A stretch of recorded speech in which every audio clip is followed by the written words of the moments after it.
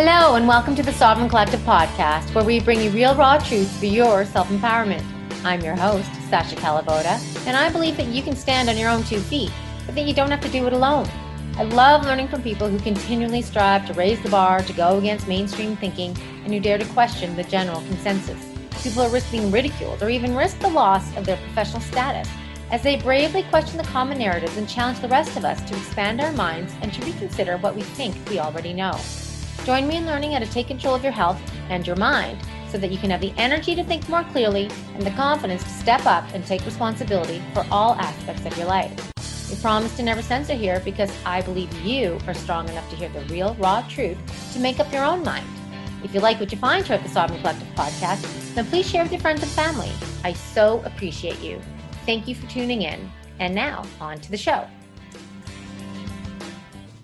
Hi, y'all. This is Sasha here for 2 quick announcements before we get on to our interview for today. First of all, if you are looking for quality supplements, quality tonic herbs, some specialty food items, and you're in and around Calgary, then please go check out Lotus Herbal Health, a great family-run store that has 2 locations in Calgary. You can find them at lotusherbalhealth.ca to find out where their locations are, or you can shop online and they will pretty much deliver anywhere. So quality supplements, tonic herbs, great staff. Check out lotusherbalhealth.ca.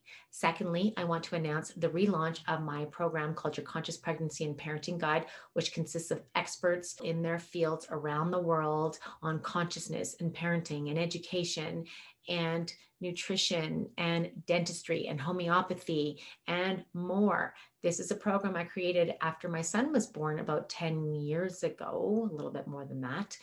And I am now very concerned after the events of 2020 for our future generations.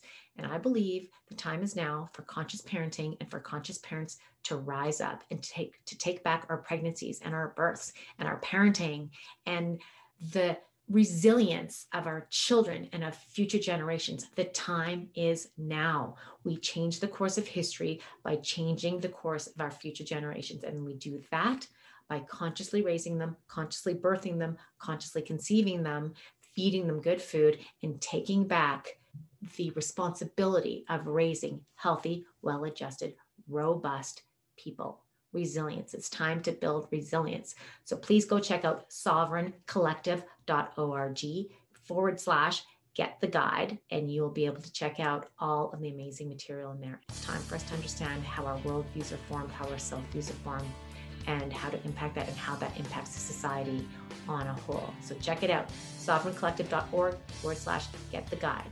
And now on to the show. Hey everyone, Sasha here with another episode for the Sovereign Collective podcast. And I am once again honored to be joined by Dr. Barre Lando. I've interviewed him on number 10 episode. So if you want to learn more about him, I'm going to say a little bit about him now. But more in-depth intro for Barre is in episode 10. And I've also interviewed him for my program on conscious pregnancy and parenting. Shameless plug here for existing parents, parents to be, parents in a quandary as to how to raise healthy, well-adjusted kid and not screw them up. Then go check out my program on conscious pregnancy and parenting, where you can learn from the wisdom of Dr. Barre Lando and Kelly Brogan and David Wolf and Dr. Bruce Lipton and Naomi Elder, like so many amazing people there, because our kids are a target now. In case you haven't noticed, the school system is not working in their favor. You know, all these things they're exposed to in their early days and months and years and all these things, right, are really leading to a compromised human being. And so it's up to us to change that course. But for now, we are here with Dr. Barre Lando, who has spent many, many years in the field of bioterrain medicine. I don't believe he's practicing now, or not as he did before. He had to practice for many decades on bioterrain medicine. But this is a man who is, I think, in tune with all areas of truth and health and wellness, and also in law, whether it be the truth of true health and attaining true health from an energetic perspective, from a mineral perspective, from a food perspective, but also he delves in area of natural law versus, you know, what is legal, what is lawful.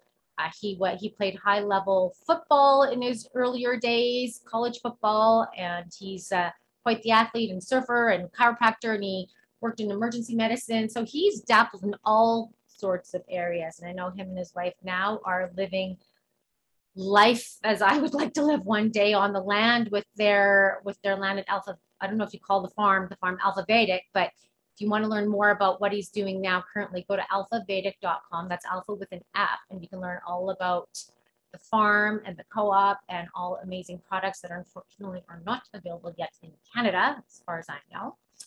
And him and Mike Winner also host a podcast every Thursday called Alfacast. Definitely my number one go-to podcast. And I have to say, one of the more recent interviews on the Mandela effect, I did not know about this, blew my freaking mind. I went and checked out a few things, and like I had a whole body response of, it was crazy. So check that out. So I unfortunately can never catch them live, it seems, on Thursdays, but if you can do that, and they're on all platforms, well, more than non-censoring ones. Can't believe you're still on YouTube, actually. But you can find them all over the place, live, audio, video, and sometimes you really want to tune into the video because there's some important things that are shown on the screen as well that will help you understand what they're talking about in that moment. So today, Dr. Bear has agreed to talk to me on, well, whatever I want to talk about, but the big focus is going to be on tissue salts, and then we'll wrap it up with a few things at the end. So Bear, thank you so much for being with me again today. I always really appreciate my time with you. Oh, thanks for the invite. Always an honor to be with you, and always a fun talk. So I've been looking forward to it. Thank you. And I know you're super busy these days. You're getting more and more well known. So I know that you're doing a lot of interviews. So I feel very blessed. So I want to talk about tissue salts today because this is something that I've known about for a very long time, but I never really used. I did use them for my son for certain tooth issues when he was younger and growing pain issues, some stomach upset, things like that. I just had some formulas on hand, but I never really applied it to my own life, and certainly not consistently. But since you, and I don't know what episode that was, and I know you've talked about them several times, but it was many months ago now, you said before anything else, what people should be taking are the 12 tissue salts. And since then, I've been doing a deep dive, and I've got books. This one on cell salts. I'm trying to get through the Zodiac. This one and the Salts of Salvation. This is not an easy read, people, and it's an interesting one. Very different take than that the other book that showed you. And then Facial Diagnosis of the Tissue Salts. This one is blowing me away because it's all here. It's all in our symptoms, and it's all in our face. And so I've been going deeper and deeper and deeper and trying to not get confused with all the different mineral combinations, because I think I know it and then I completely forget it. And I'm really working on understanding that. I've got a whole bunch of them right here beside me too, in different forms and brands and things. And I feel like I need them all, to be honest, but I'm not sure if the 12 combo is the way to go or what. But anyways, so these are the tissue salts. So what I'm going to get Bear to start with is please explain what they are, and let's go from there. Okay. I think before we ground it in as far as what they are, we have to go above our heads and see what they're interacting with. And that one book that you showed that you said was a little hard to wade through, and I agree for two reasons. Number one, brings in astrophysiology into the mix, and it also is in an old school kind of language. Mm-hmm. And then it also brings into the mix decoding scriptures and truths that have been laid down by all the great minds for centuries. So there's quite a combination of things to wrap your mind around there. Probably not the beginning, the beginner's idiot guide to get through it. When you understand this entire, this realm that we live in, there are things over our heads that different civilizations that have gone before us that reached more advanced levels of development than where we're at now. They understood the role and the interaction between the heavens above and, things and how we work down here on the ground, and the fact that humans are the intermediary between heaven and earth, we can say. And, there's a physicist by the name of Harriman. He did a little, experiment to show why that is true. And he put in a numerical value on every life form from, interstellar to microbes and minerals on the ground, and including the inherent energy numerical value of humans. And then he plotted them all on an XY axis. And if anybody, remembers back to their basic sciences, if you have an XY axis with a line, and then you have something that you're studying, and then if what you're studying kind of falls near to that line with a certain level of consistency, then you say there's a statistical significance there. And when he did this, every single one of his resonant fields, measuring all different life forms, big and small, all landed exactly on that line. And right in the middle of it, at the 50% mark, was the human biological organism. So in that initial work that he did, he determined that humans, humans is not a good term to use, but I won't go down that one. Man, and not being sexist, man is a species, of, men and women, but man is the event horizon. So we are the co-creators on this realm, and different civilizations that have gone before understood our role as co-creator as an individualization within universal consciousness, and that in our role, our job was to ground in that resonance that came from the higher realms of consciousness above and ground it in. So what's this have to do with cell salts? Cell salts are the mineral capacitors on the ground. Capacitors is an electrical term for something that collects energy. And so the capacitors are these 12 cell salts. And there's 12 of them. There's a significance with that number because, again, if you default back to the old scriptures and astrophysiologists and astrophysicists, they understood there was 12 primary constellations. And each of those constellations resonated a very distinct field of resonance that then was received by the capacitors on the ground. Now, those capacitors on the ground are, of course, what we pick up in our foodstuffs and also directly from the atmosphere. We can go back later and talk about how we actually pick up most of our nutrition from the atmosphere, actually over 70%. And it's easy to understand, although sounds nonsensical if you don't know how that works. So these capacitors, these 12 cell salts, are supposed to be prevalent in our bloodstream at all times.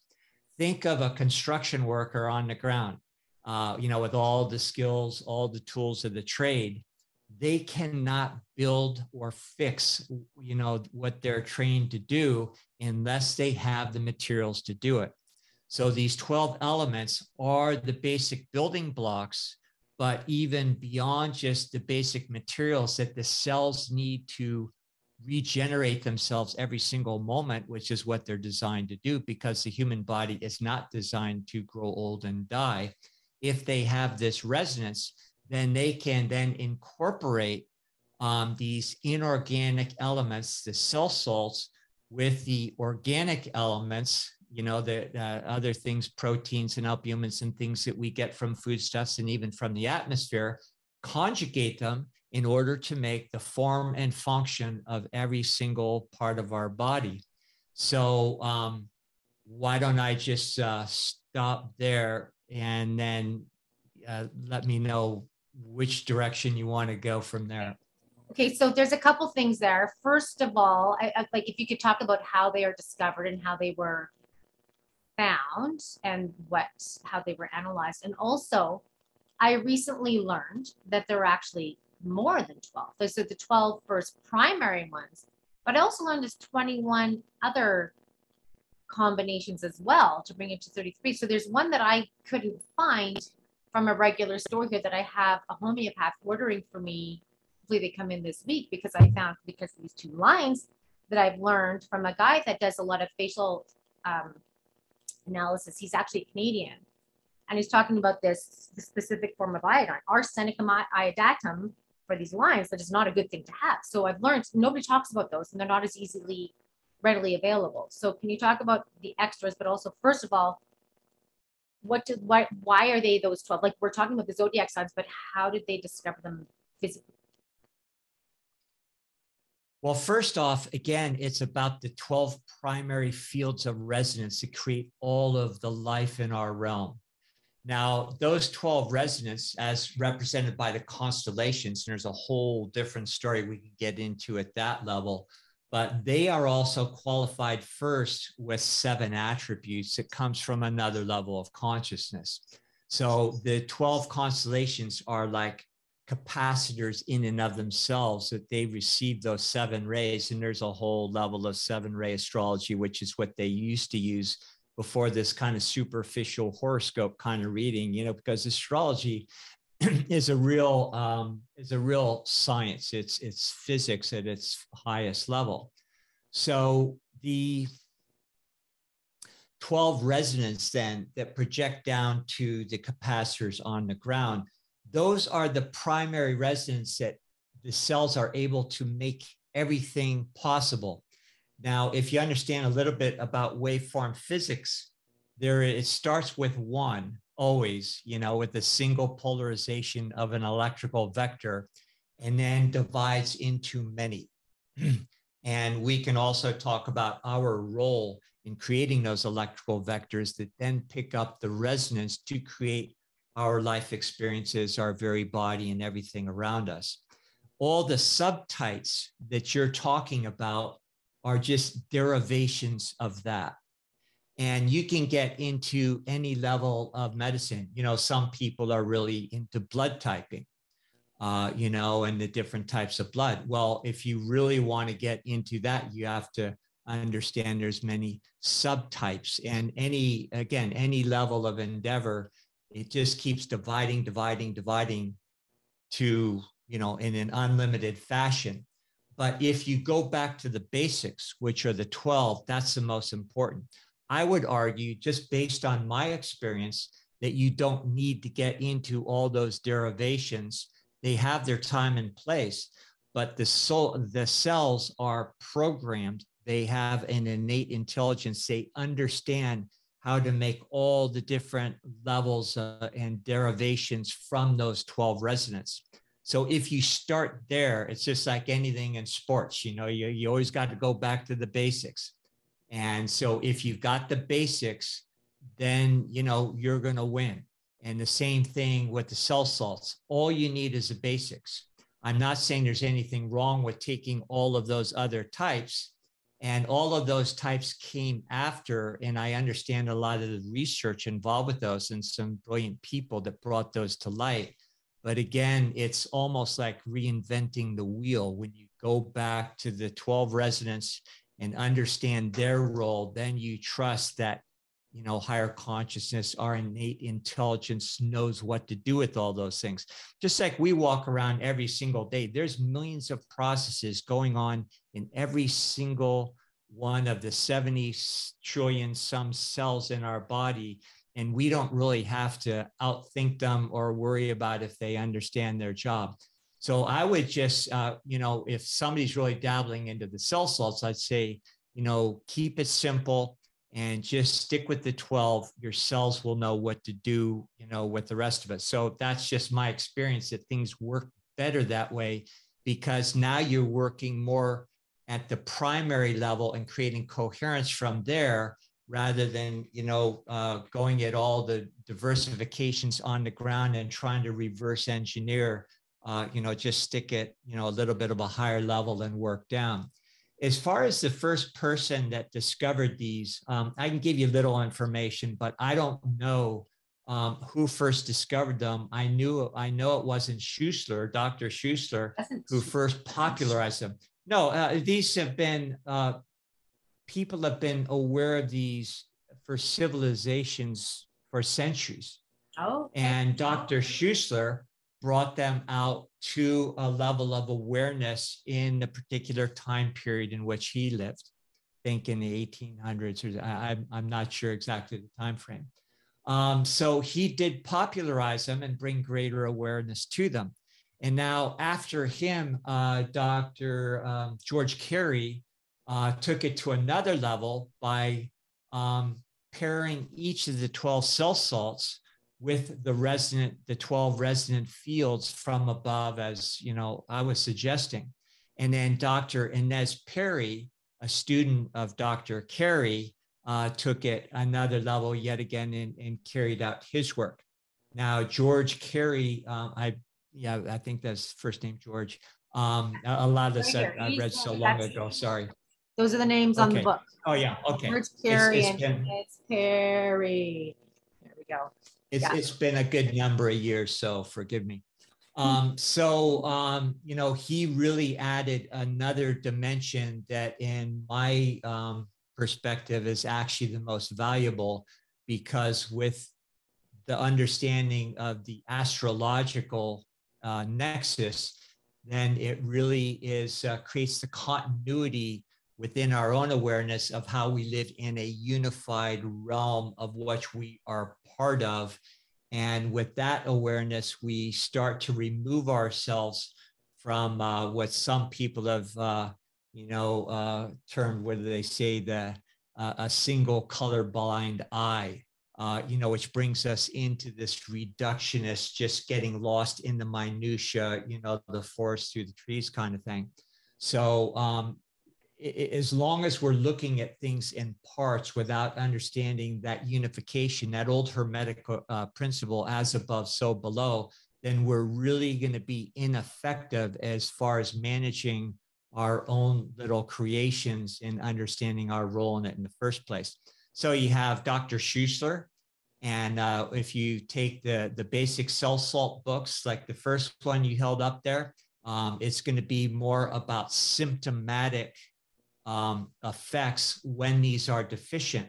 We can talk on that level, but things can be greatly simplified in a clinical sense, and especially for somebody trying this stuff out at home, if we don't go into the symptoms, but get the bigger picture as far as how things work in the first place. And then the symptomatic things we realize are just an after effect. As a clinical physician, I used to look at those after effects, but I always looked, at a different level first. And then I could, apply, certain things, including cell salts, in more of a palliative fashion to help people feel better while we're really taking care of the problem a few rungs up the ladder. Well, and what's interesting is, if you were to just read this book, you would have no clue that the zodiac has anything to do with it. You would talk to a lot of homeopathic practitioners or doctors that are also working with tissues. They don't even know anything about it. So there seems to be very different philosophies of how you use the tissue salts. And when I first got this, I didn't know. Like when I got this, it's called, I'll put it in the links below, guys. It's Homeopathic Cell Salt Remedies and Healing with Nature's 12 Mineral Compounds. You wouldn't even know. But for me, like when I'm reading the zodiac and the salts of salvation, it's sometimes I just want to default to the symptoms, because it's so much easier. Because you read the zodiac and the salts of salvation, I read a few chapters, a few paragraphs, and I say, well, now I've proved this, let's move on to this. I'm like, oh, I don't see how you proved anything, and I have to reread it. So it's I feel understanding it from that zodiac perspective really takes you to move way, way, way out and see a much bigger picture and open that up, because a lot of people don't know it from that perspective at all, from what I've experienced so far. You would have to study volumes of works from many different time periods to understand what they're saying. And they jump around quite a bit. You'll be taking a little passage out of the Bible, then you'll be taking a passage out of, classic literature, and they're going all over the place. And what they're doing is just giving you a smattering of the fact that this stuff has always been known. And what you have to do is decode what all of those writings from all times have been telling us in the first place. And that is they are all analogous to building and maintaining the human temple. Even the early Masonic teachings, before they were infiltrated, And, here's the thing, whenever you say Masonic, everybody, kind of rears back and says, oh my God, evil. Yeah. Well, evil is only the inversion of the truth. That's all it is. Evil cannot be original. Evil can only usurp what's already existing and then give you the mirror upside down image.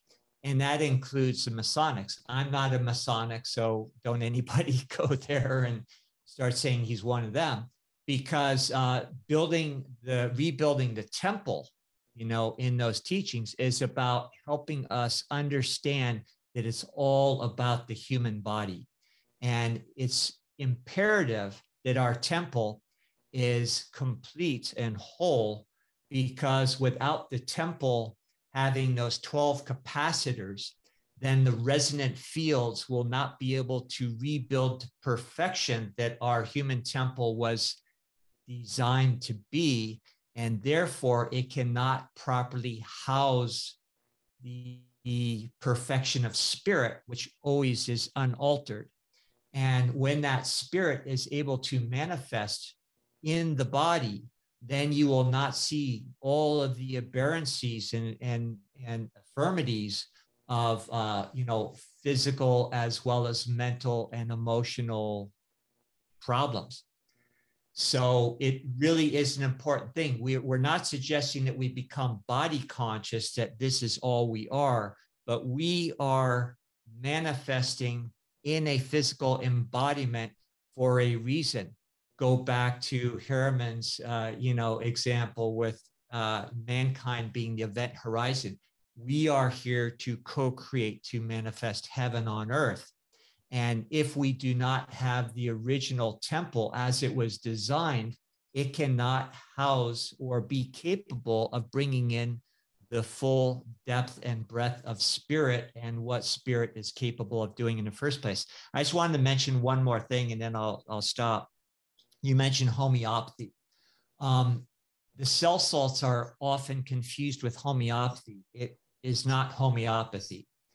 Homeopathy is, there's two parts to homeopathy. One is the homeopathic attenuation or manufacturing of things according to homeopathic principles, which means you take a substance, a plant, a mineral, what have you, and then you dilute, succuss, and then you create certain potencies from depending on how far you go with that process.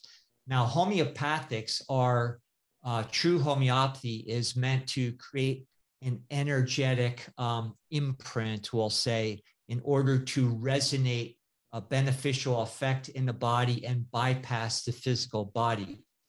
The thing is even though cell salts are homeopathically prepared, they are still inorganic elements, and no matter how much you dilute them, there are still those elements in there. You're never left with just a ghost imprint like you are with different inorganic elements that comprise the basis or the foundation of classical homeopathic remedies. So you're always, getting an actual, one of those 12 minerals in the cell salts. And Dr. Schussler understood that when you homeopathically attenuate the cell salts, it puts them in such a minute, I don't like to talk about particles because there's no such thing as particles, but it does make it in a more refined, we'll say for the sake of discussion, minute form that then can readily bypass digestion and go right into the bloodstream. And even the best of us, eating organically and having good lifestyles, especially in this day and age when we're inundated with the kitchen sink being thrown at us right now, we have many accretions and, things going on in our body, many compromising factors that make it difficult for us to get these elements in the proper proportion in our bloodstream all the time. So taking the 12 cell salts is going to assure that they are there in the bloodstream, ready for us to use. So, but it's not homeopathy. Right. So it's nutritive, it's building, right? It's not like it's yes. crude amount in homeopathy and the homeopathic quantity will cure what the crude amount caused, where this is building your reserves. Yes. Yeah. So, okay. And the homeopathic, go ahead. No, go ahead. You're going to clear something. Go I ahead. was just going to say the homeopathic attenuation is nothing more than going back to more the primal waveforms rather than the crude densification of those elements as they occur in our nutritional foodstuffs. And, you know, when you get to that, again, higher level of refinement of those initial waveforms, it's more amenable for us to, absorb into our system. Plus, it also explains how we get most of our nutrition from the atmosphere in the first place. We'll have to touch on that in just a little bit. Okay, so Okay. first of all, so correct, for people to understand physically what the cell salts are, right? They are, if we were to burn this body and analyze the ash that's left over, it's those 12 combinations of cell salts, correct? Yeah. And is it just the 12 or any of the other ones, or is it just those 12? Oh, there will be many different minerals, but those 12 salts will remain as the primary factors, the foundational factors that again, are doing everything that we're describing. And so, obviously, there's a whole periodic table of elements. And, all those things are present. We're not denying that. Okay. But again, we're looking at those primary resonant fields that allow the body to use all of those other elements in the first place. Okay. And so for people that are used to taking their 400 milligrams of magnesium and their 50 milligram, B vitamins and their 25 milligrams of zinc and all that stuff, can you explain to them? So when we're dealing with a homeopathic potency, first of all, can you get the benefit from a 6X, 12X? Like, what if you could only find one in a 30CH? You can't find the tissue salt, but you can find it in a homeopathic, like a more dilute form. Mm-hmm. Can that do this? Will that do the same thing? And how can you explain to someone? Like, I just had this conversation with someone at one of our local health food stores. I'm like, you guys need more tissue salts. Where are they? Because I'm looking for a friend to see if there was one there. So, well, I just don't understand how such a small amount is going to make a difference, because we're so used to our recommended daily allowances of things, right? We don't think of them in these potentized forms. So can you talk about that? Sure. The different potencies do make a difference, but they will all work. You can even go up into an LM frequency, which is a great dilution. It's still going to work. Dr. Schussler and people since him have found that they work best in the 6-12X. But if you go up into a higher potency of 30C or something, they're still going to work. What I would do clinically, I would have different potencies, and I had ways to evaluate, an individual as far as what would work best in their body, but they're going to work nevertheless. As far as general nutrition, I'm a full-time farmer these days, and I treat the soil exactly the way I used to treat bodies. And I do testing that allows me to understand the electrical resistance within the soil, and then use soil amendments, your different amendments that all farmers know about, in order to tweak the electrical resistance. And when you do that, not only do you not burn out the soil, but you have to use a minute amount of amendments relative to a typical, even organic farmer that's trying to make things grow. You don't need a lot of things. When the electrical resistance is along a nice, harmonious line, and also approaching what we would think of as a 0 point level, where it just becomes self-perpetuating, that's what we want to strive for. So in that case, more is definitely not better. It's about understanding how to use amendments, how to use vitamins and minerals and nutrients in your body to create the proper electrical resistance so that things work efficiently, and then need less and less and less input from the outside, and your body actually becomes more adept at getting more of its needs directly from the atmosphere. Back in Chinese medicine, I, learned that a long time ago, that, we have different systems that, according to their terminology, is like the triple burner. which suggested that, you're taking elements out of the air, you have certain things going on in your own body at different levels, and all those things conflate together to derive all your nutrition and manufacture exactly what we're talking about. All I'm doing here is relating it to more of a contemporaneous understanding of physics, waveform, mechanics, and just plain electrical principles that any electrician is going to understand. So nutrition is really about getting the right thing in a form that your body can really utilize. If you're just taking regular minerals, you of course want to take minerals that come from plant sources, because the role of plants is to take those minerals from the soil, which they're going to be more efficient at doing if the soil has a proper electrical resistance happening there. Then there's going to be a compatibility of micronage between the rootlets and the soil itself. And then it's going to very efficiently, just like our bodies, absorb what it needs. Now, when it absorbs those minerals, then it's going to conjugate those with amino acids. It's going to, create that complex, that chelation factor that is then going to be able to be used by our bodies. Because if that conjugation with amino acids does not happen with the minerals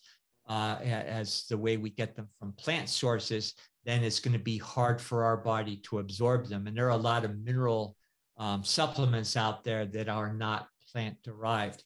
And one of the best sources, of course, is fulvic and humic derived minerals. And that is nothing more than plant matter that has been broken down over time so that the minerals now are in a very bioavailable form. In Ayurvedic medicine, they called it shilajit. We call it humic fulvic now. And so that's a good foundational basis if somebody wants to do any supplementation. I'd start there, and then also add the cell salts to make sure you've got that resonance in the bloodstream. Right. That's what I've been starting my day these days with sea veggies, this other product with some MSM and some other things in it. And then I put in a few shots of this shilajit mineral complex stuff in there. And I just feel like I've accomplished something already, just by filling my body with that up in the morning. So yeah, that's what I do. But what's interesting though and that combo has been quite new, but I find like I've been eating pretty nutrient dense foods for a long time now. But when I look at my face and when I compare, say, to this facial diagnosis books, like I feel like this is why I have so many cell salts, because I feel like I need them all. Like I feel like I'm doing okay, but then I'm like, oh no, there's that. So it's interesting. I think it does have to come from those concentrated sources like the shilajit, things like that, because our food just doesn't have it anymore. I don't know where in the world you can get food that is as nutrient dense as it used to be a few hundred years ago. Well, if you shop at a health food store and you're getting organic food, then you're getting stuff that was probably picked a while ago. So the nutrient density has degraded just from the time it's been in the ground and finally gets to you. It's also been grown by organic farmers who are not really practicing a lot of the things that I'm talking about.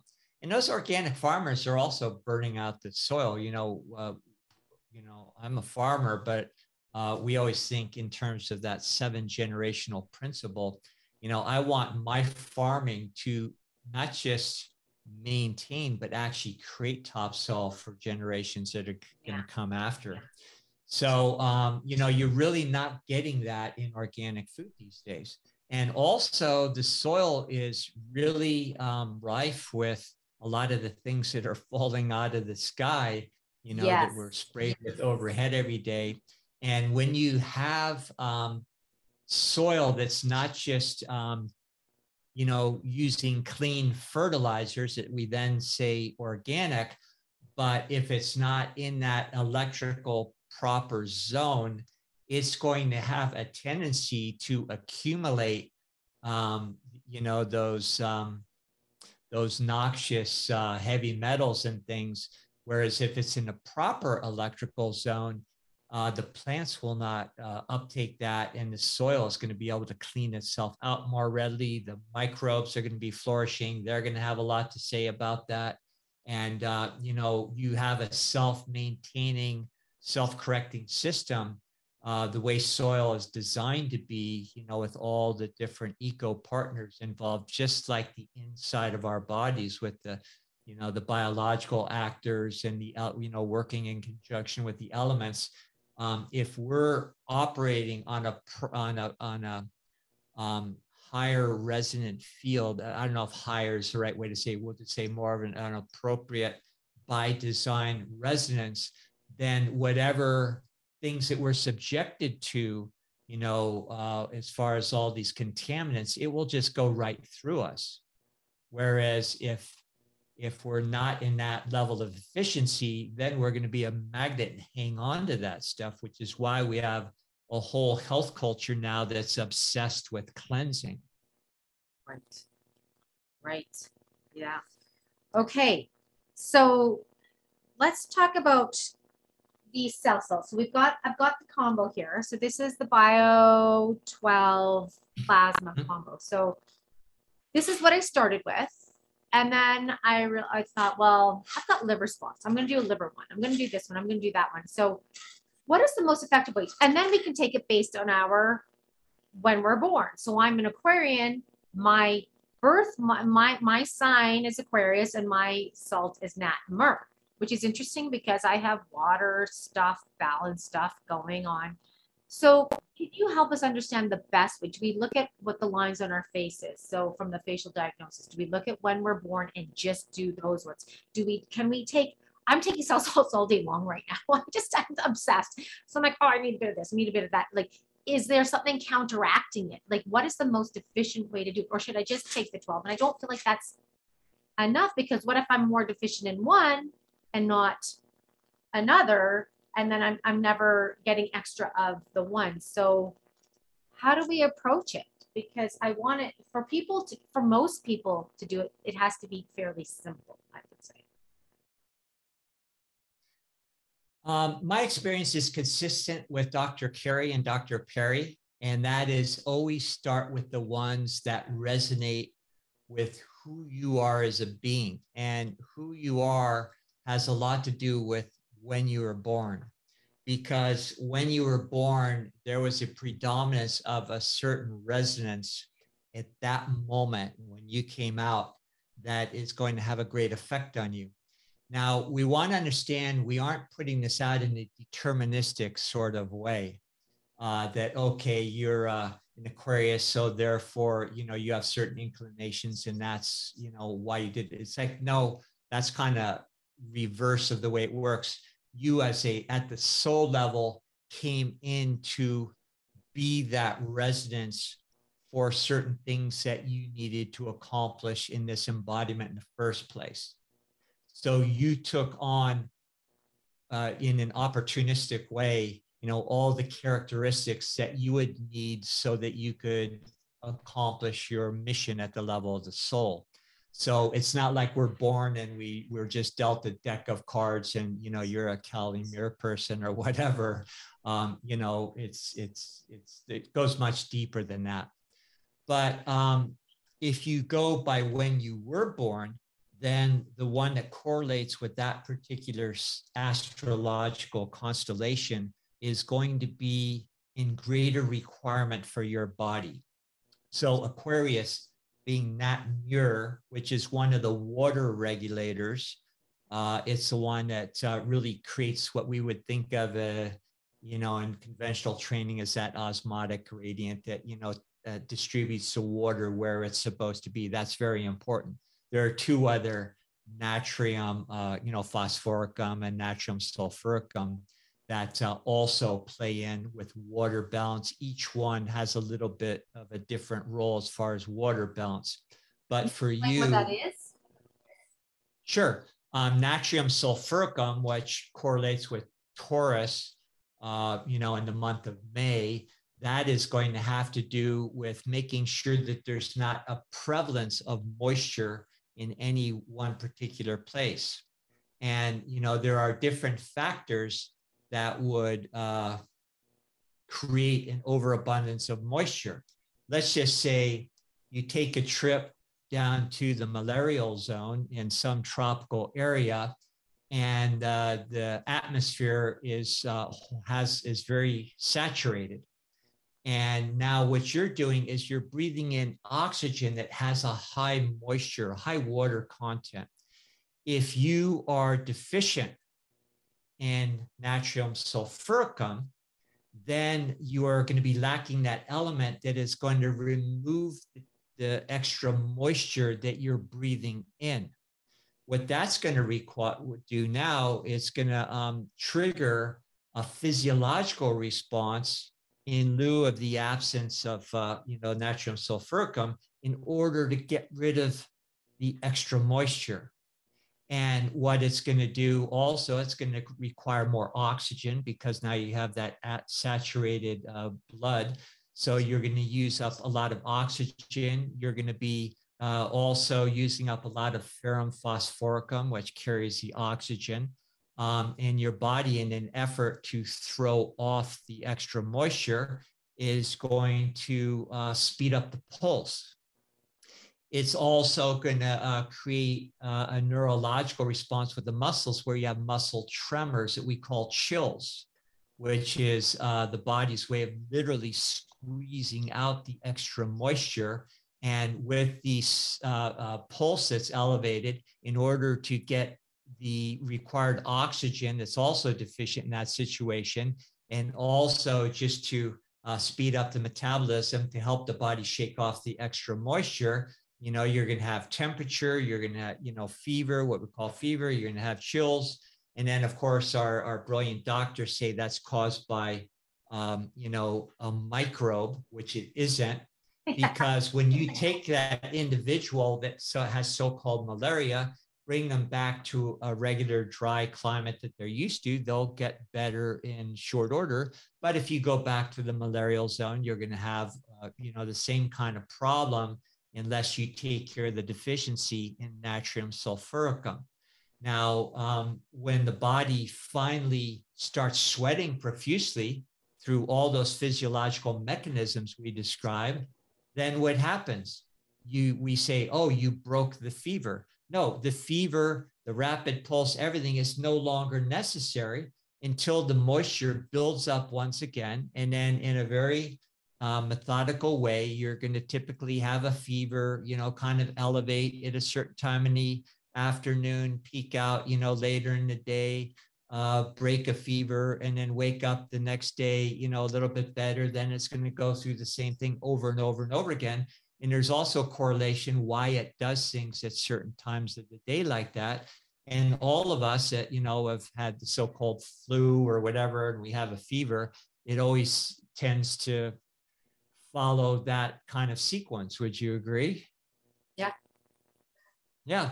So there's explanations for all of these things. And I just got into that a little bit because when you look at things through a biochemical lens, if you're just a regular, layperson or even a clinician, it really simplifies things. And then you can throw out a lot of these old archaic, germ theory kind of causative factors and all these other things that are keeping us in a stone age. And Dr. Carey and Dr. Perry, along with Dr. Schuster, they knew a long time ago that the germ theory and things that we still adhere to were just totally nonsensical. Not just not true, but nonsensical. Okay, so natrium phosphoricum is the other water regulator. And that is one that is going to be more involved with maintaining an acid alkaline balance. It's going to, have that kind of effect. And so, so we just say acid neutralization is what its primary role is. And so, but it has to do with the fluids first. Water is the magical substance, that is the conduit in our realm. We could go into principles within old school alchemy that would help us understand what a lot of great people that are involved with water research now, like Veda, I think. I've interviewed her as well. Yeah. And so, Yeah, so when you understand how all these things work together, now you're going to realize why water really is the magic molecule, and how it starts in an alchemical process in the atmosphere, and then is the first fixed element, within, as we step down these four planes into what we consider physical manifestation. And water is the transmitting utility for all things. And it explains exactly why, Emoto and Veda and all these people are finding what they find. Crazy, crazy. Okay, thank you for the clarification on that. So back to when I interrupted you. So Aquarius, the Nat Mur, and we're talking about the most efficient way and how you look at taking the tissue salts. Okay, so your constitutional remedy is going to be Nat Mur. Yeah. Now, what you want to do also, because, and again, just to repeat, that is your constitutional remedy or cell salt is going to be the one that you are going to use more of in your lifetime. So you want to make sure, because that's your residence. That's kind of, that's the beam that you're riding on. That's the way you're going to be expressing a lot of who you are. You're just going to need more of it. So if you want to just do one thing, start with that. You can also take the 12 cell salt formula as well. And what I would do in that case is just take the normal, like whatever brand you have there, you take 5, 6, 7 pellets, and then add of the Nat Mur about that many more of that. Then you're going to have a proportionate, amount greater of the one you need the most. So that is what George Carey would talk about as far as taking a proportionate formula of all the cell salts. It's going to accentuate the one you need the most. Now, there's also what we call bridge salts. Bridge salts correlate with the 3 months between conception. You're conceived, you go, if you go around the zodiac,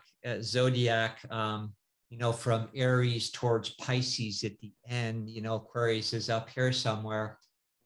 If you go in that counterclockwise formation, then you're going to find, okay, you're born at Aquarius, but then if you count 3 months where you were out of the womb between that time you're conceived, those also are going to have a likelihood of being in shorter supply.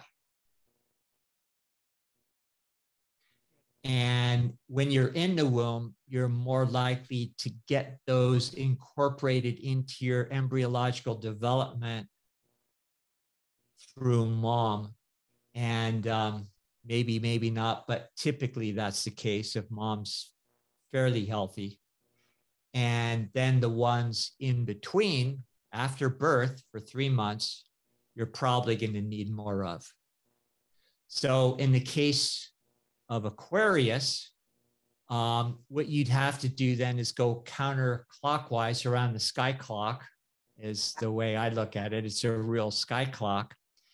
And the next one in line is Pisces. Pisces, yeah. Yeah. So now Pisces is ferrum phosphoricum.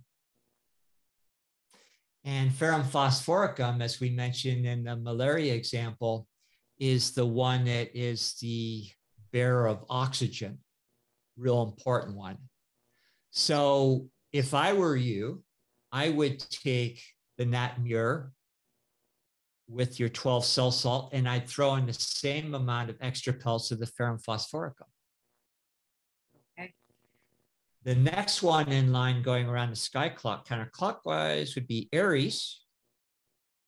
And we're coming into springtime, Aries, new beginnings, the ram being the symbol of, new beginnings. And, when you get into the analogies of the zodiac and everything, there's a lot of cool stuff. The ram, the 2 horns, just, we'll kind of throw this in to maybe shed some understanding on the terminologies that Dr. Carey and Inez use in their works.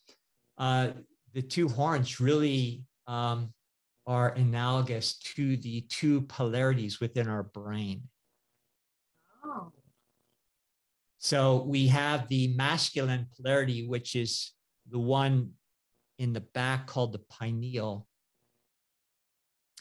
We have the one in front, the pituitary, which is the feminine principle. And those two electrodes, we could say polarities working with each other, are the actual electrical arc that's created between them that allow us to receive the resonance from higher consciousness in the first place. Now there's a need for water to be a conduit between those two. So here comes the water again. And that's why there's 5 ventricles in the brain containing water, cerebral spinal fluid. And in the 3rd ventricle, that connects, that's between the pineal and the hind and in the fore of the pituitary. And then so that electrical arc is created, but it requires the resonance of that particular cell salt, which is kalium phosphoricum, which is the Latin word for potassium. Kalium is potassium, phosphorus. So kali phosphoricum. So that's what we call the optic thalamus. And that's when you get into all sorts of scriptural terminology. They say like, when thine eye be single, then you'll be able to see all things and you'll never be deceived. Well, you can only have a singularity, a complete focus, and that level of bandwidth of perception when that particular cell salt, kali phosphoricum, is present, so that dipole can be created to receive the resonance. Now that resonance, just to go a step further, because it goes into the next cell salt that you need, which is in the constellation of Taurus. And Taurus being one that we already mentioned, having to do with the water regulation, natrium sulfuricum. Now, if you understand the embryological development, when that electrical arc is created, then that starts to create the initial parts of the higher brain center, the cerebrum. Now, in Taurus, it has to do with the cerebellum, the lower brain center. But the cerebellum is, dependent on the higher brain center to have that electrical conductivity passed on to it in the first place. And then we could go into a whole story about Taurus and all the things associated with Taurus, which get into spleen function, which has all sorts of very significant physiological understanding, as well as esoteric understanding, that the two doctors get into a lot. And then if you follow all around counterclockwise, you will see an embryological unfolding through each sign of the zodiac, because each of those 12 constellations are actually beaming down the frequencies, the resonance required to us to embryologically develop in the first place. Now, the last 3 months have to do with a different stage of our development when we're out of the womb, but all 12 play in the whole human embodiment experience and providing all of the different sectors of resonance required for us to come full circle. Does that make sense? I will listen to this a few more times to really okay. that. Yes. But back to you, Taurus is your last bridge salt, yes, which is the natrium sulfuricum. Right. Okay.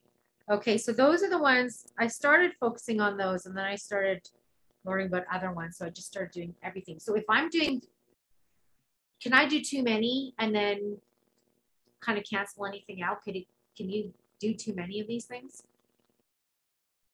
It's not going to have, I think, any negative effects, like if you just eat too much food or take too many vitamins, which can, create stress in organs and things, because, we're talking about pretty minute forms.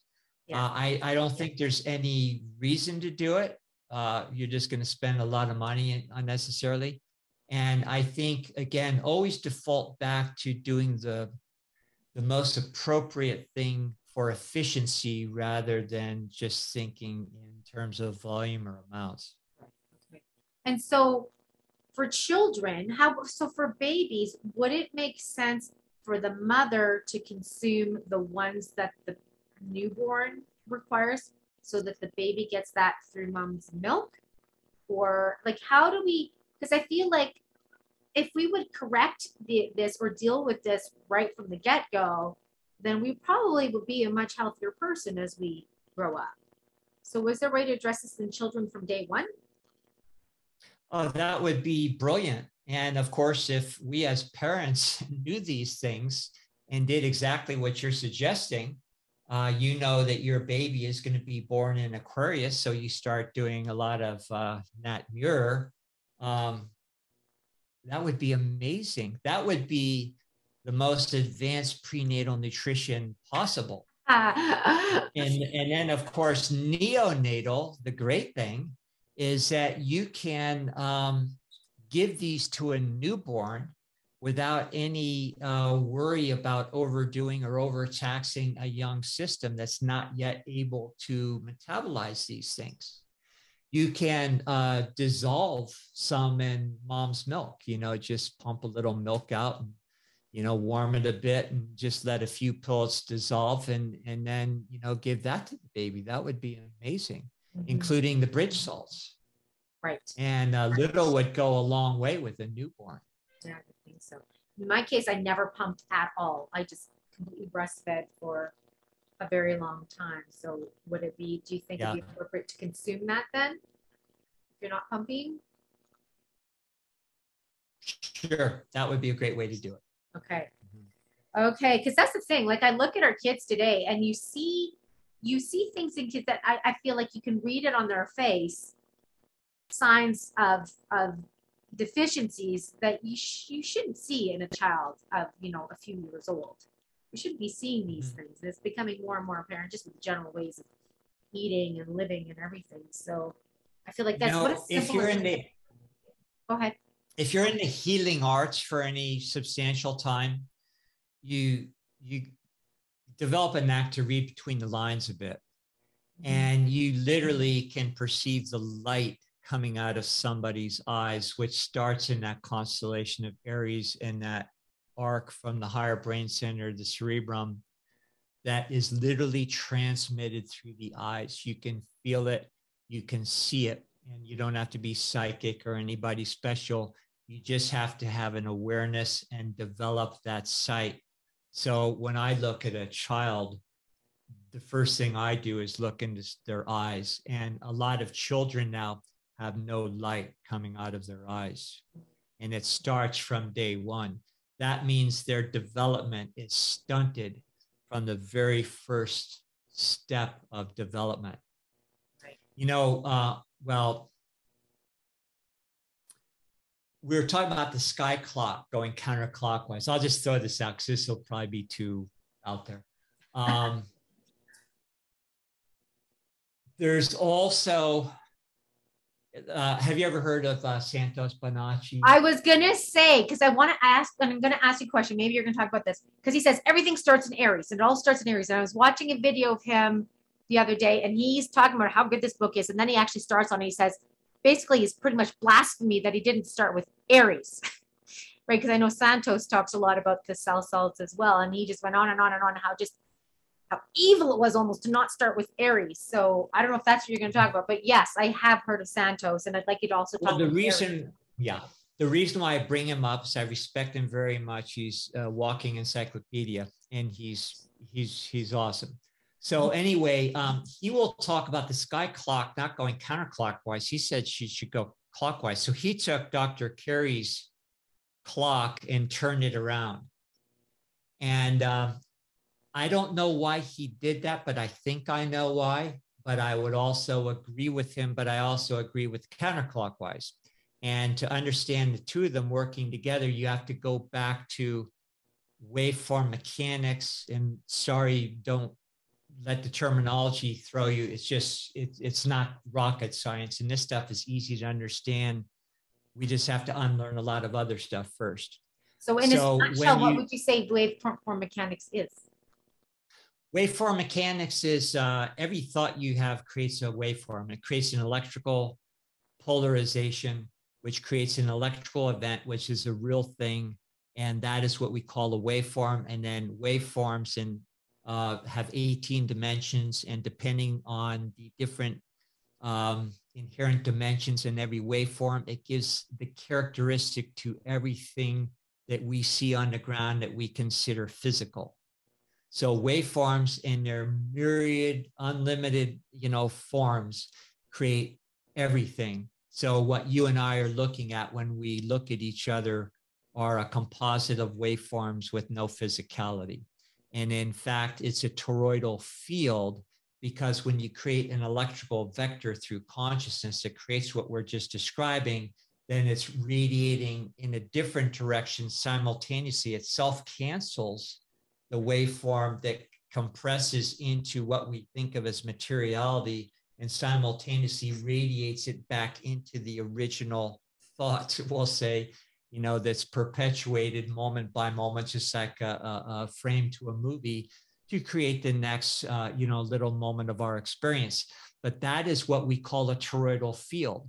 We've all seen, people talk about toroidal fields these days, where they see this donut where it kind of involutes and, just kind of keeps in this perpetual motion. Well, that is exactly what I just described as far as the electrical vectors going in two simultaneous directions, self-canceling and self-perpetuating every single moment. That's a toroidal field. So the only reason why I brought that up with Santos, just to dispel any possible confusion that some of the folks that are aware of his, talks, is that, I think they're both right.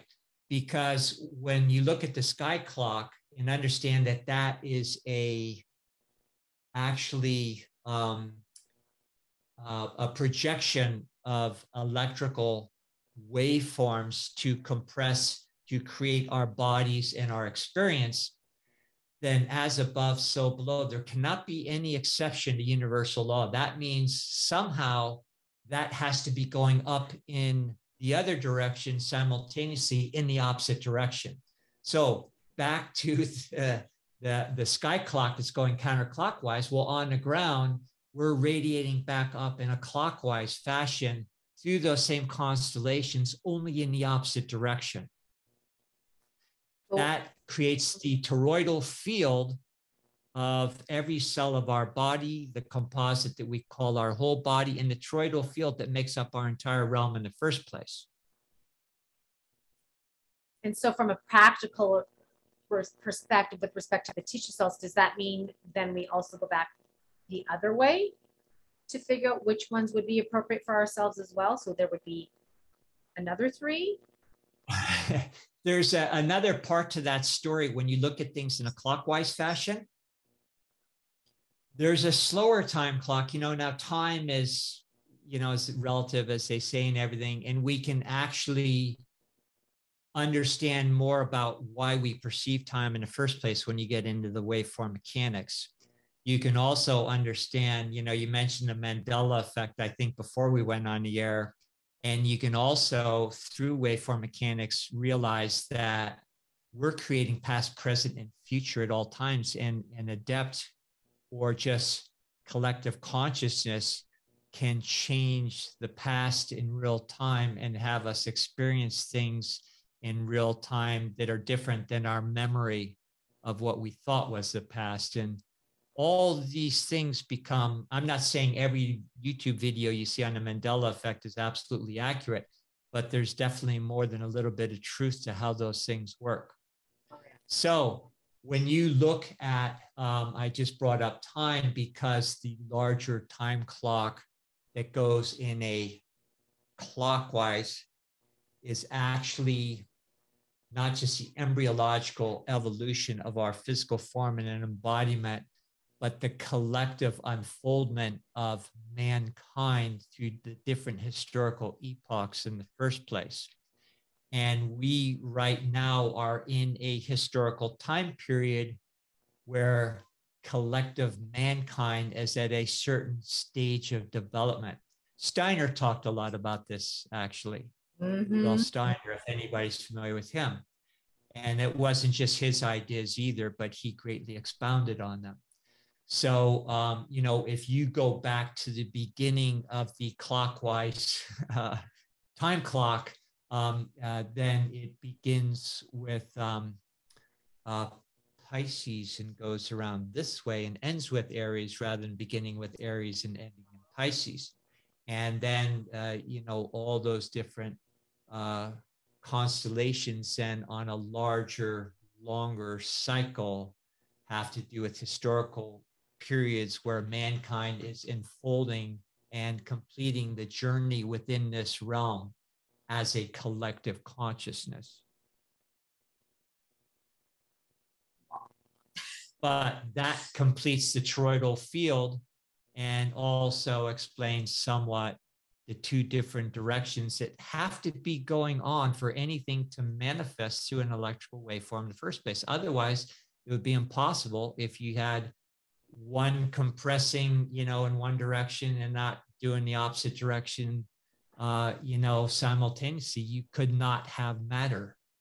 You could not have experience. You could not have the stratification of compression, which we then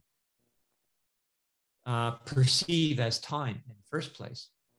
And we perceive as time because our consciousness is more locked into the compression cycle at the expense of realizing that the whole thing is evaporating before our eyes, you know, as quick as it's materializing. And so now that we're just in that compression cycle, that creates that stratification effect that then we experience as time. So that old saying, be in the moment, well, that means we're at the equator where the compression and radiation cycles meet, and we are literally out of the concept of time.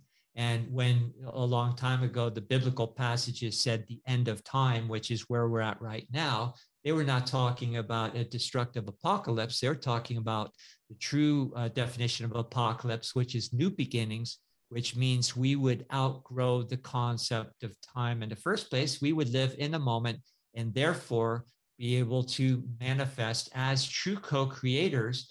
But we also need to really clean up our acts because all the toxic junk that goes through our emotional and mental bodies would be pretty harsh if that was manifesting every single moment. So it's actually a grace that we get a little bit of time with training wheels on.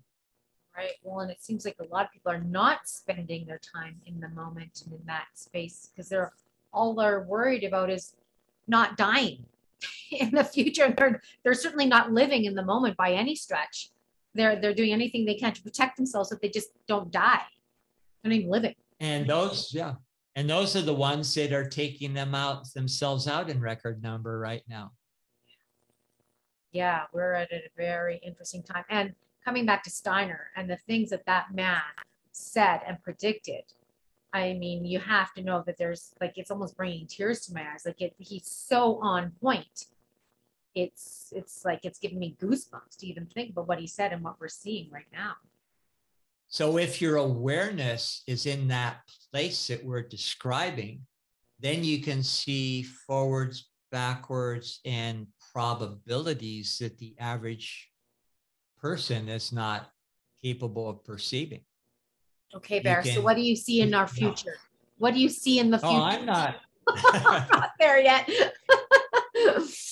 I'm not, you know, pretending to be in any particular place. My experience has allowed me to learn some things from greater minds than myself, and then put these things into practice through the fields of medicine and agriculture and laboratory science. What you know, I have a lab. We'll just call it an alchemical chemistry lab.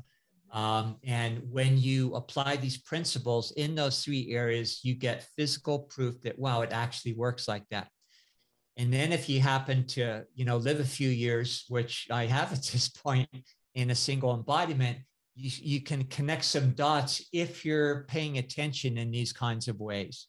So I've had some experiences sped up, the dot connecting to give me visible proof because, I'm a slow learner and I like to see things firsthand for myself. I don't just like woo-woo stuff.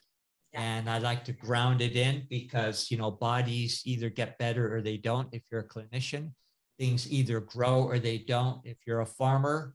And when I'm making things in my lab, things either work there or not. So those are really good ways of keeping yourself in an honest discussion, not only with your own inner development, but also honest about, what we're actually seeing out here through our experience. Mm-hmm. Yeah, absolutely. Just looking to nature and that's what I'm excited to do this year with my garden, for example, is using that Shilajit product that we have a new product here that I've been using. I'm going to be putting that in my garden as well. So yeah. Seeing the proof. So I know, because it's actually originally for the soil, but I thought, well, I'm going to try this internally and then we'll see also from the soil. So, but I think that's great seeing it physically because I like to see that too. And it's just I don't know, it's power. It's just really empowering to be able to see it and witness it and learn it and apply it. Brilliant. Yeah. Brilliant. I just love that. So coming back to quickly the tissue salts, I'm wondering, are these, so I've got 3 different brands here that you just get off your local health food store shelf. Are they effective, the ones that you can get, the mass produced ones? Or do you think you have to get a specific one? Or because some say that these mass produced ones really aren't the best way to go. Like, do you feel that you can get everything that you need from these ones? I think they're adequate. Maybe not the highest level. And that opens up another discussion as far as what the highest level would be. So we'll comment on that in a second. But I get mine from always, because I've used them for a long time, from a couple different places in Europe. I always liked, in my clinical years, I always liked Unda, which is a Belgium manufacturer. Yeah. And they have very high grade. There's another pharmacy in, Great Britain, Homeopathic is good. Here in California, there's a Hahnemann pharmacy down in the Bay Area, that does some really good custom stuff. I really, in fact, and this is not a plug for our website because it's really not a moneymaker. We just want to make these available to our private members. We are carrying a brand called Jackson's that I really, really like. They're in Canada and their manufacturing, everything is impeccable. They're not mass manufacturers. And also, they're lactose free for people that are concerned with that, but they're also made out of organic, from organic beets, the sugar, so that, they just pay attention to little details as far as, and also just adhering to really good homeopathic manufacturing processes and everything regulated and above board. So we're kind of teaming up with them and we'll be doing those on our website. Now on our website, I'll just put in a little plug. Please do. Is that I have a page for each cell salt. It hasn't been published yet. I think it'll probably be published next week sometime, if not sooner. And each page will take you through the cell salt, a little synopsis from a symptomatic point of view, with the constitutional remedy, for what astrophysiological correlation, what the bridge salts would be for that particular constellation. And so it's kind of, every page is a little mini course on the different levels of how that cell salt is used. Oh, fantastic. The last comment is that you can take these cell salts and elevate them yet again. Now, these cell salts are basically going to do the job. But if you can spherically elevate them, in other words, take them through an alchemical processing And that gets into more of a lengthy discussion that I'll spare you with right now, but it elevates them to another whole level of action. So they're going to be operating on different levels of your being simultaneously. In my lab, I'm going to be making a lot of those. Now, what I'm going to specialize in is the signature mathematical formulas unique to every plant. So if you take one particular herb and you're aware of, what it's typically used for, and contrast that with a different herb with different known effects, those effects are really because of the mathematical proportion inherent of each different species of the cell salts, of the minerals of that plant. That's what makes it tick. That's why in spagyric medicine, there's a whole lot of steps you go through, but when you're through extracting everything out of there, you take the spent plants that you've extracted the mercury and the sulfur from that are alchemical terms in the laboratory, but then you take the plant matter that still has these salts in them, and now you calcinate them, high temperatures over and over and over again until you're left with a white ash. Then there's a way of purifying those, and no matter what kind of temperatures you use or how off or how many times, those minerals are still left intact. You can't destroy them. So you put it through this purification, and then you have from that particular plant the mathematically created formula by nature that is the key that makes that particular herb work. So what I'm going to do is take different herbs and have that signature formula, and then put it through different processes so that we reactivate those cells, or those salts. And from those salts, again, derive the three elements, sulfur, mercury, salt, from just the salt, and then create a spagyric formula from the cell salts themselves.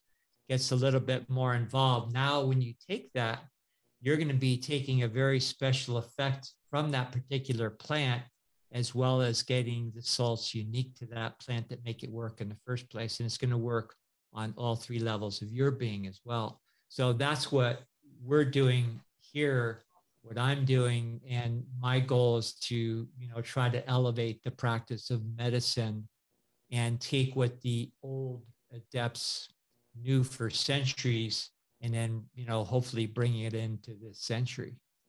Well, and how do we get that in Canada? I need it. So what I'm talking about is not something I'm going to be able to mass produce. We'll have it available to our members. And, we have a whole new site that's going to be launched soon. It's on our own private server. Yeah. And so my goal is to make limited amounts available, which is all I can do.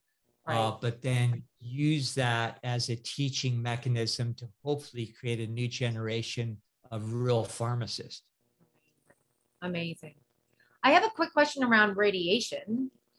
Are there cell salts that we can take to protect us from all the radiation that we're exposing or that we're exposed to these days?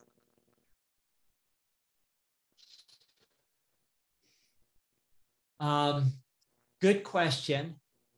Relative to cell salts, I would stick with what we've been talking about, because when you take the ones that are going to allow you to operate on all cylinders, then that's going to protect you the most, rather than using them in a symptomatic way and say, oh, this cell salt is better for, radiation or any particular symptom or effect. Okay. There are other things, in light of contamination, even though I consider cell salts foundational, there are other levels, in the practice of bioterrain medicine, which is, what I did for years, that will allow these cell salts to work even better. And one of the factors that unfortunately has really escalated in our lives these days is contamination, just overt poison.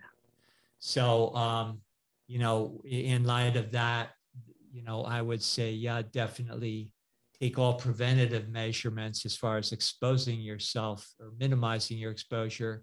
And then at the same time, take, good purified forms of zeolite and complexes. That's why we make, stuff like that Right. are going to help that just keep moving through your body. But then no matter what you're doing, always remember that it's an inside job. And the more we become aware of how we work, then we are going to be less vulnerable in the first place. And so, and when I practiced clinical medicine, some of the hardest nuts to crack were the folks that were the purists in doing everything right out here. Right. But so obsessed with doing everything right out here and cleansing and being pure that they were actually a magnet for the stuff they didn't want in the first place, because that's what their attention was creating in their life. It's fixated on that, which is going to draw it to you. So it's a real dance of mastery as far as taking care of business on the ground, but not obsessing over it at the same time. Right. Yeah, because you can get pretty neurotic. And that's the thing. It's almost like they're not doing it to build the best body and mind and spirit that they can, or to embody that. It's almost like they're doing it to not get sick. Their come from is completely different. It's more like you see the disease and you're moving away from the disease, not moving towards the health kind of thing. Right. And there is no external practice or remedy or medium that can even come anywhere close to the technology of our own consciousness. And so coming back just to the modern world, so you still feel that the rules that you've talked to about consuming this alcohol still apply despite the lack of nutrition in the soil and the extra onslaught of toxins that we're experiencing in the environment? Because considering, for example, magnesium depletion, and the requirement of magnesium in the body for all our enzymatic pathways and everything, you don't feel that, Nat Phos, for example, could be a good basic for a lot of people to consume despite no matter what their birth sign is? Sure. So let's just say we set aside our bridge salts and our constitutional salt, and we have, say, heart arrhythmias, or we have some kind of motor nerve issue, some kind of symptom. I would absolutely reach for Mag Phos, which is in the sign of Leo and has to do with the heart. That's why, Leo, the lion, was always, synonymous with heart function and the heart. And so definitely, if you have some kind of neurological issue, I definitely reach for kalium phosphoricum. If you have accretions in the lungs, which a lot of people are having with this phony illness going around these days, or any kind of upper respiratory accretions. I mean, you're blowing your nose and stuff's coming out and congestion and everything. Well, that means there's probably a deficiency of certain cell salts that are responsible for distributing different organic matter that is used to create hard osseous, bony type tissue, elastic fibers, fibrin, that's the basis of a lot of our, the matrix of our body. And so let's use an example.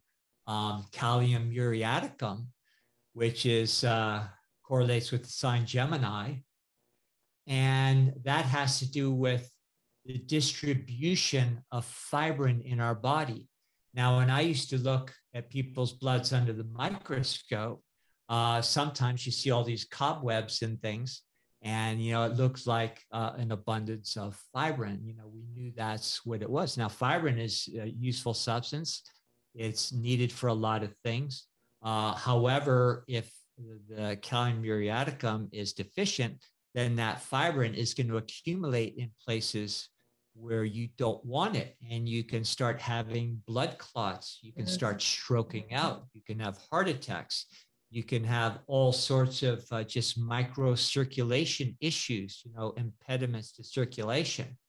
So these days, let's just pretend that we live in a world where they're spraying us with these two-dimensional carbon substances, and it's creating a coagulation in our blood system. Or what if they're actually putting it into medicines and injecting it in our bodies, and We noticed that a lot of people were having clotting problems. Well, Callium muriaticum would maybe be a good idea to, just counteract the accumulation of fibrin where you don't want it. And also maybe you have congestion in the lungs. Well, now there's the exudates and things that we think are the product of some kind of germ or something. No, it's just that, stuff is collecting in any particular vulnerable place that is going to be, kind of be determined by our idiosyncrasies one from another. So, another biological remedy, let's just say with this epidemic of coagulation and clotting issues we're having today, there's little microbial actors that live inside of us. They're from a family called mucorracemoses. And their job also is to work with creating the proper viscosity in the blood, along working with the elements, that we're talking about, that Callium muriaticum is responsible for. And so those little microbes, if they're in a proper supply, like up in Canada, there's a company called Symbiopathic. You can get mucorracemoses drops, and all the other isopathic drops are called. They're also homeopathically prepared, but not homeopathics. They're isopathics, which means they actually have the proteins of all the microbes that live inside of us. They're like the seeds. So now you take some mucor seeds, and that's going to help regulate blood viscosity, reduce the tendency to clotting. And let's just say these fibrin things, or these graphene elements that seem to be showing up everywhere, we don't know how to get rid of them. Well, we also know that glutathione actually breaks them down. Now, our body makes glutathione, but if you do coffee enemas with did one this regularity, morning. yeah, so that's going to raise your glutathione. That's going to raise your glutathione. No, not at all. Yeah. Oh, no. You're setting a good example. So that raises your glutathione level 600%. So you're going to start breaking down some of that graphene. You're doing all these other things. So, the cell salts play prominently. Other, things like calc phos that are responsible for laying down, certain bony tissue. If that's deficient, then you're going to have certain elements that would normally be making that tissue. That's going to create different accumulations in different parts of the body. It can collect in the dermal tissues, and then you can have what we call eczema and psoriasis. And so, the symptomatic use of cell salts, when you go just online and look at the Schussler kind of information, and say you have a particular symptom and it says for, good for skin conditions, and be a good bet to take some of that. Better than going. So sorry, that's kind of a very long answer. That was amazing. That was really helpful. Very, very helpful. But yeah, why not try that if you're desperate and you don't know what else to do, rather than going to a dermatologist and getting some kind of ridiculous cream or something that's going to poison you, give it a try. Why wouldn't you? And the most beautiful thing is you're operating on the first plank of the Hippocratic Oath, which is do no harm. You can't possibly screw yourself up. Right. Amazing. Okay.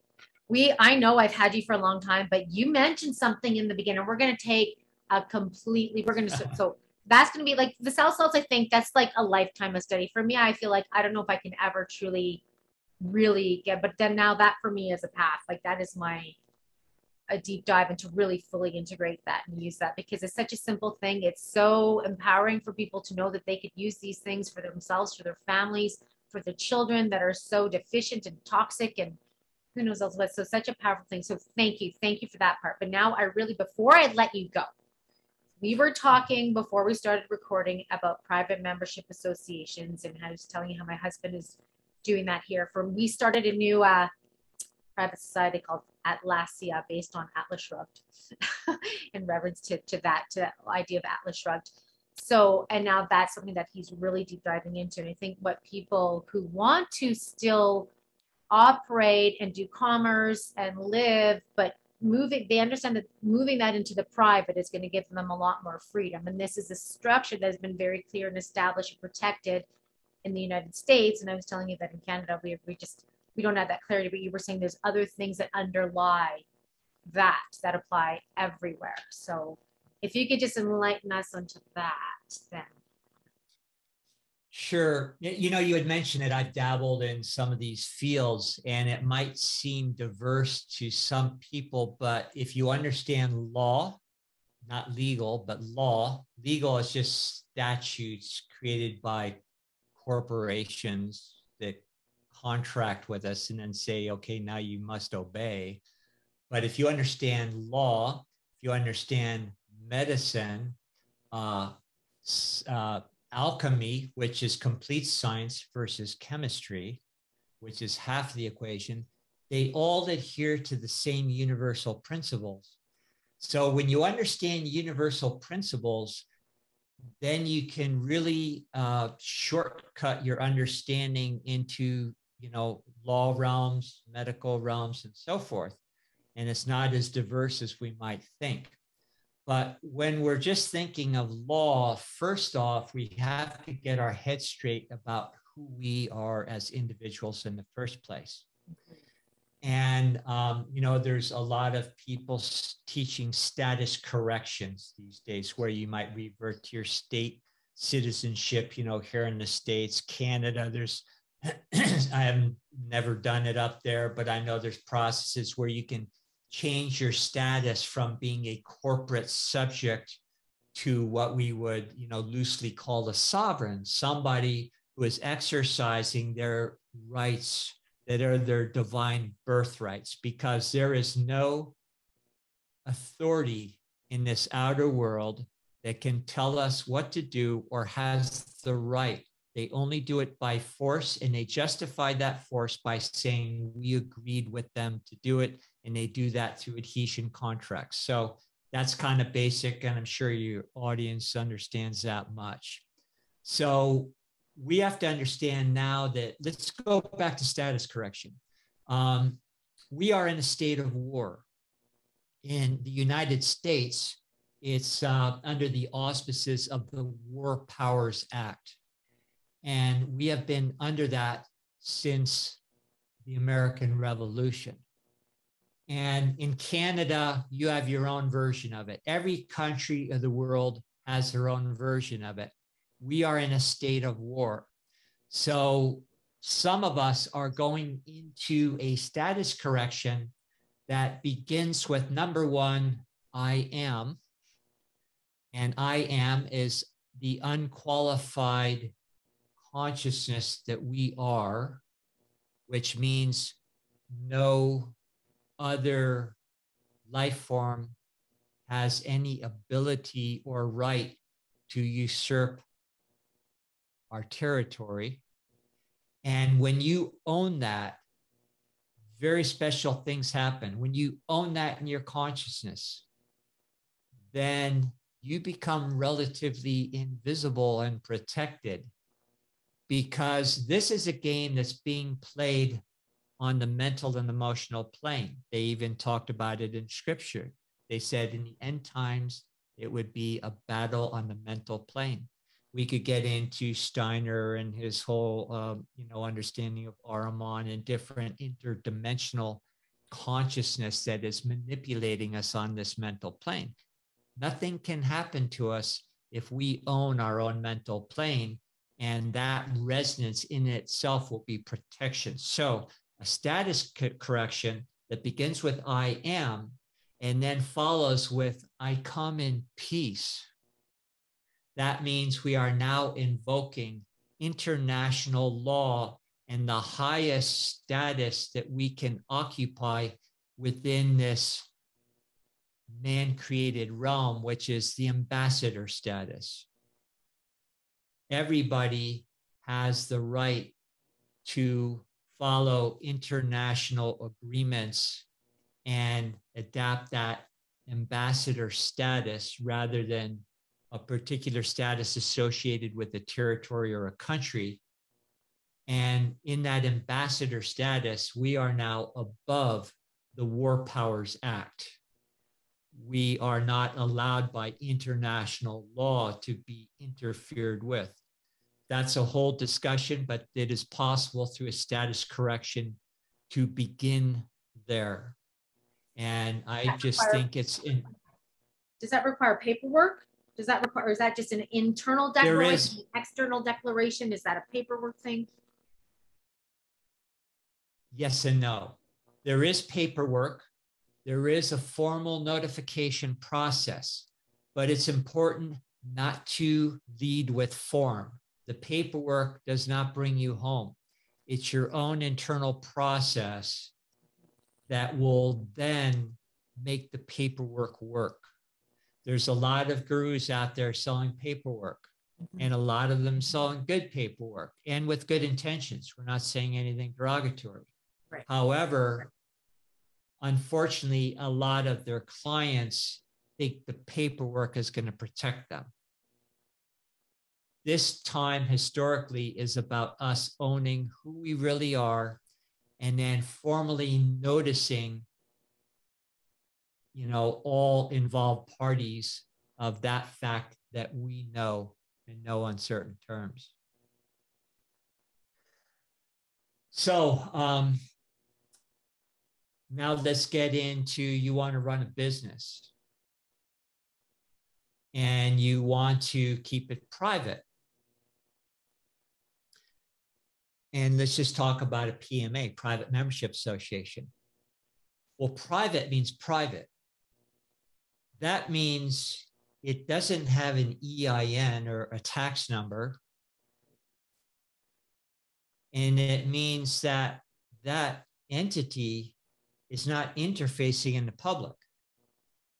A big mistake is people think, well, I have a private membership association, it sounds like it's private, it's called private, but they're interfacing directly with the public. Now you're out in the open. You might as well just, tell the thieves, where you keep your jewelry in the house. So a PMA should be on the other side of the firewall. Now, let's just say you have a limited liability corporation, an LLC, and you want to do business out here.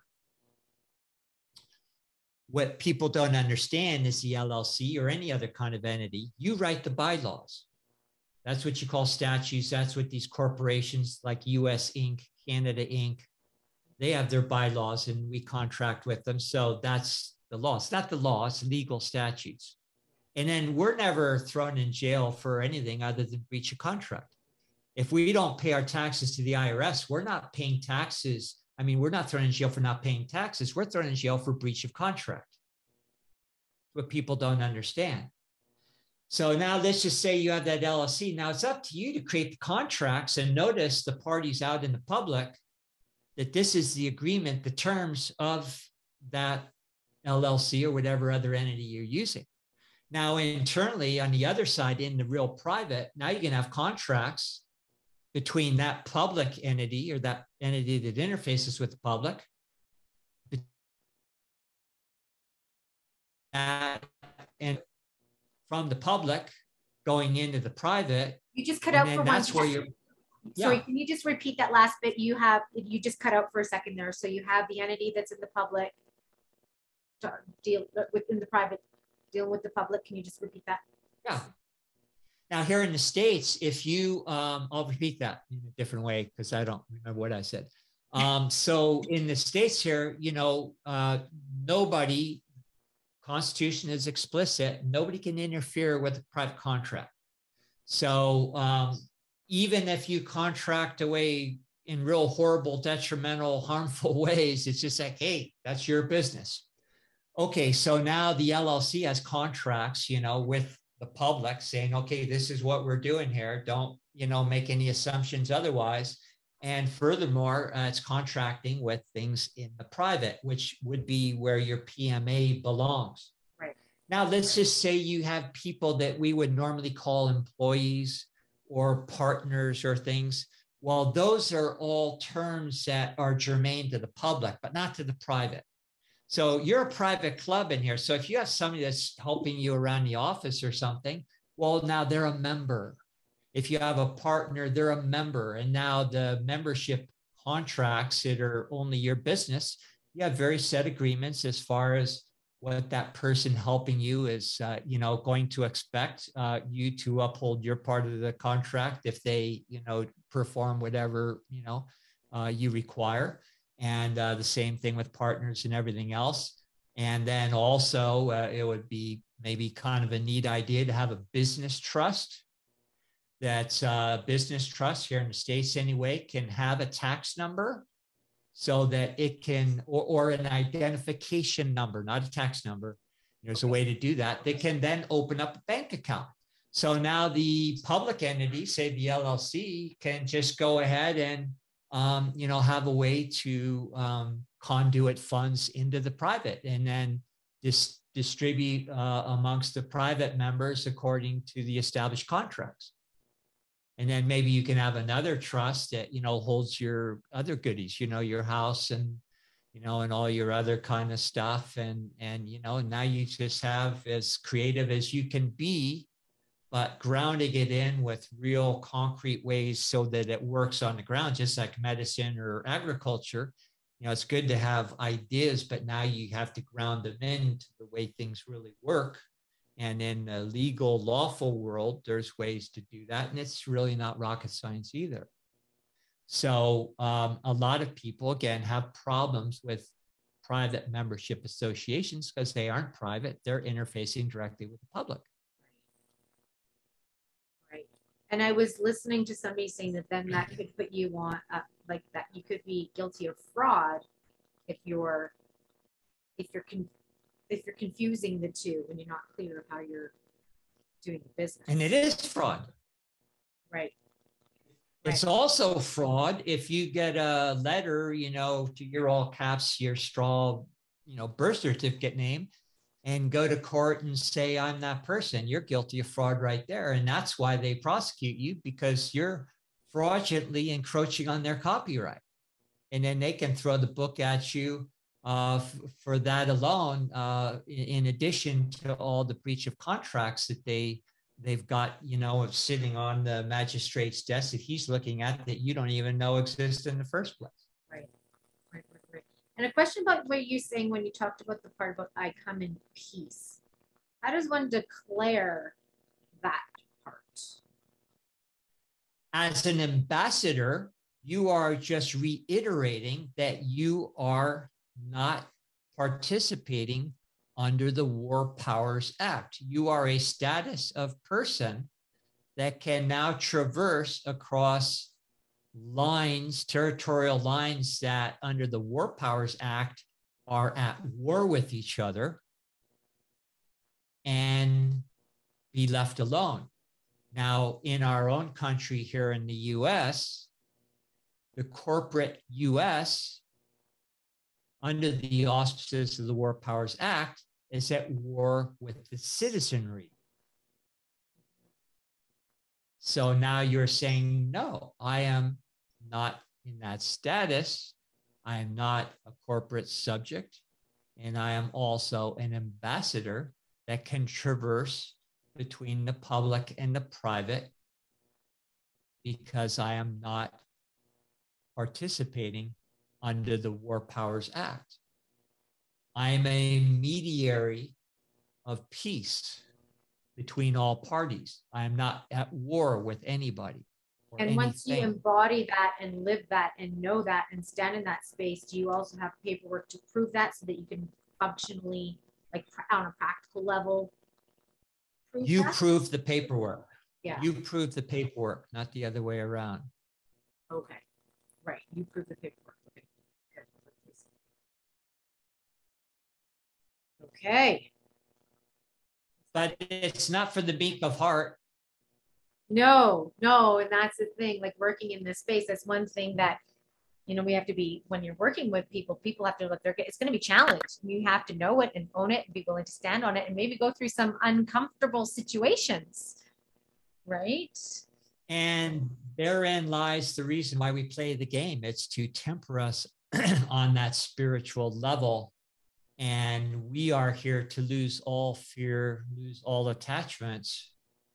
And we don't get out of the game until we do. So you may think you're jumping into the fire, but if you do it with full eyes wide open and know how the game's played in the first place, you know, you might lose a couple nights sleep. I sure have in my lifetime. I've had multiple visits from the FBI. I've had all sorts of involvements because I played these games at a high level at one point in my life. I saw colleagues assassinated for it, people that I was doing things with. I see people that are still in jail that I used to travel with. So it has its inherent risk. I don't want to scare everybody off. The reason why I had some adventures is because I did some of these things with other people way back in the day before the internet and before all these things were refined to the level where you can just take a course and learn maybe what took me 10 years of you know, hair raising experiences to figure out firsthand. But you still you know, need to understand it's an inside job. Do you recommend a resource for that? Like where to take the course, or? You know, I have private circles that I travel with for a long time that aren't out there doing anything commercially. And I'm aware of a few names that, you know, I think people are doing great things. People have different opinions on how to go about things. I think they're all right, you know, and what it requires is, as individuals, we need to understand it's not about the right paperwork or the right way to do it. It's number one, who I am, but number two, what am I trying to do? And so a PMA might work great. You know, a different kind of entity might work better depending on what you're trying to do. So it's like anything else. There's, you know, again, gets your head around what you're trying to achieve and then learn what entity and what mindset is going to allow you to realize your goals. Right, right. I envision hopefully a world where we have this parallel society where we've just brought all the goods, services, and things that we require into the private, and we can all contract and agree with each other in this parallel world, while everybody else who doesn't care, doesn't know, and wants to keep their blinders on and just keep doing as they're told and asking for permission, everything, they can go on that way, and we go on our this way. That's what I hope that I kind of have a, yeah, we're definitely creating a parallel reality, and that's what we have to do because we're going through a transition right now. Who knows? I don't have a crystal ball, but I have a very strong hunch that these predators are not going to be around forever because there's larger cycles. You know, we're talking about the sky clock and the toroidal fields, and well, there's this larger sky clock that has its own agenda. And with that agenda is a literal shift in resonance or consciousness. And so the consciousness that we are seeing that's more of a predatory nature. I mean, look at all the heinous things that are being exposed right now. Some of us have been aware of it for a long time and been trying to, you know, alert the public, but now it's getting pretty evident to most people, except the people that just don't want to be here anymore.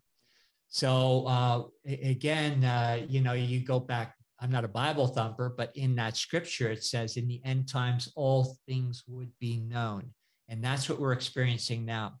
When you treat a body that has severe symptoms, very often, if you're doing it right, you're, you know, bringing things to the surface. And sometimes it looks like things are getting worse before they get better. Things aren't worse right now. We're just exposing the things that have been here forever.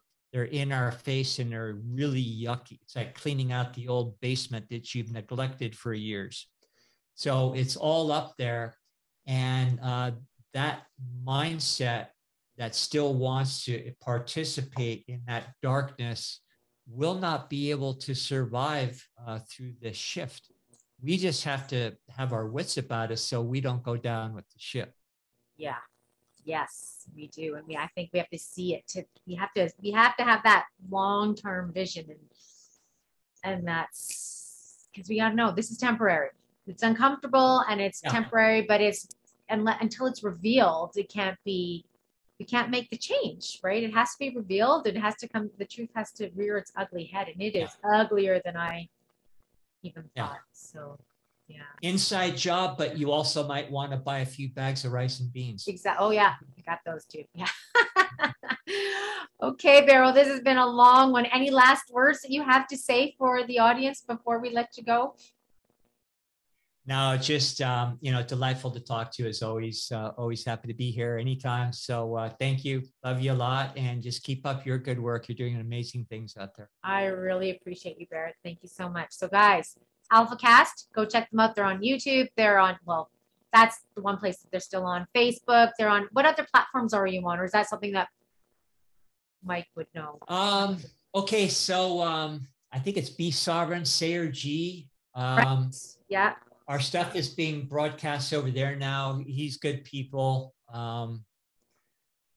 You probably know about all that. We're on about 6 different things going on. And then with our new site, with our own server, we're going to have everything in our membership tiers behind firewalls because we really want to be a self-contained entity. And then my partner, Mike, is doing amazing things with a project that's going to, I think revolutionize the way the internet works. And that's with Cordal. And give us all the ability to have even more privacy. So I have high hopes for that. But in the meantime, we're on all those things out there. Excellent. So Alfacast every Thursday, Alpha Vedic, go check out the site for all that they're doing, the products they offer, an amazing resource. And the podcast, seriously, if you want to have your mind stretched a little and really get out of the box that you've been, I know a lot of people are already there and curious and exploring, but for you guys who haven't heard about Alfacast, seriously, it's just a great way to just really understand how much we don't know and what there is to explore and what's possible, and to find different people in a community that think differently and want to work together to create a better parallel world to live in, because right now we're in interesting times. So thank you so much, Bear. I super appreciate your time, and I look forward to doing this yet again one day. Me too.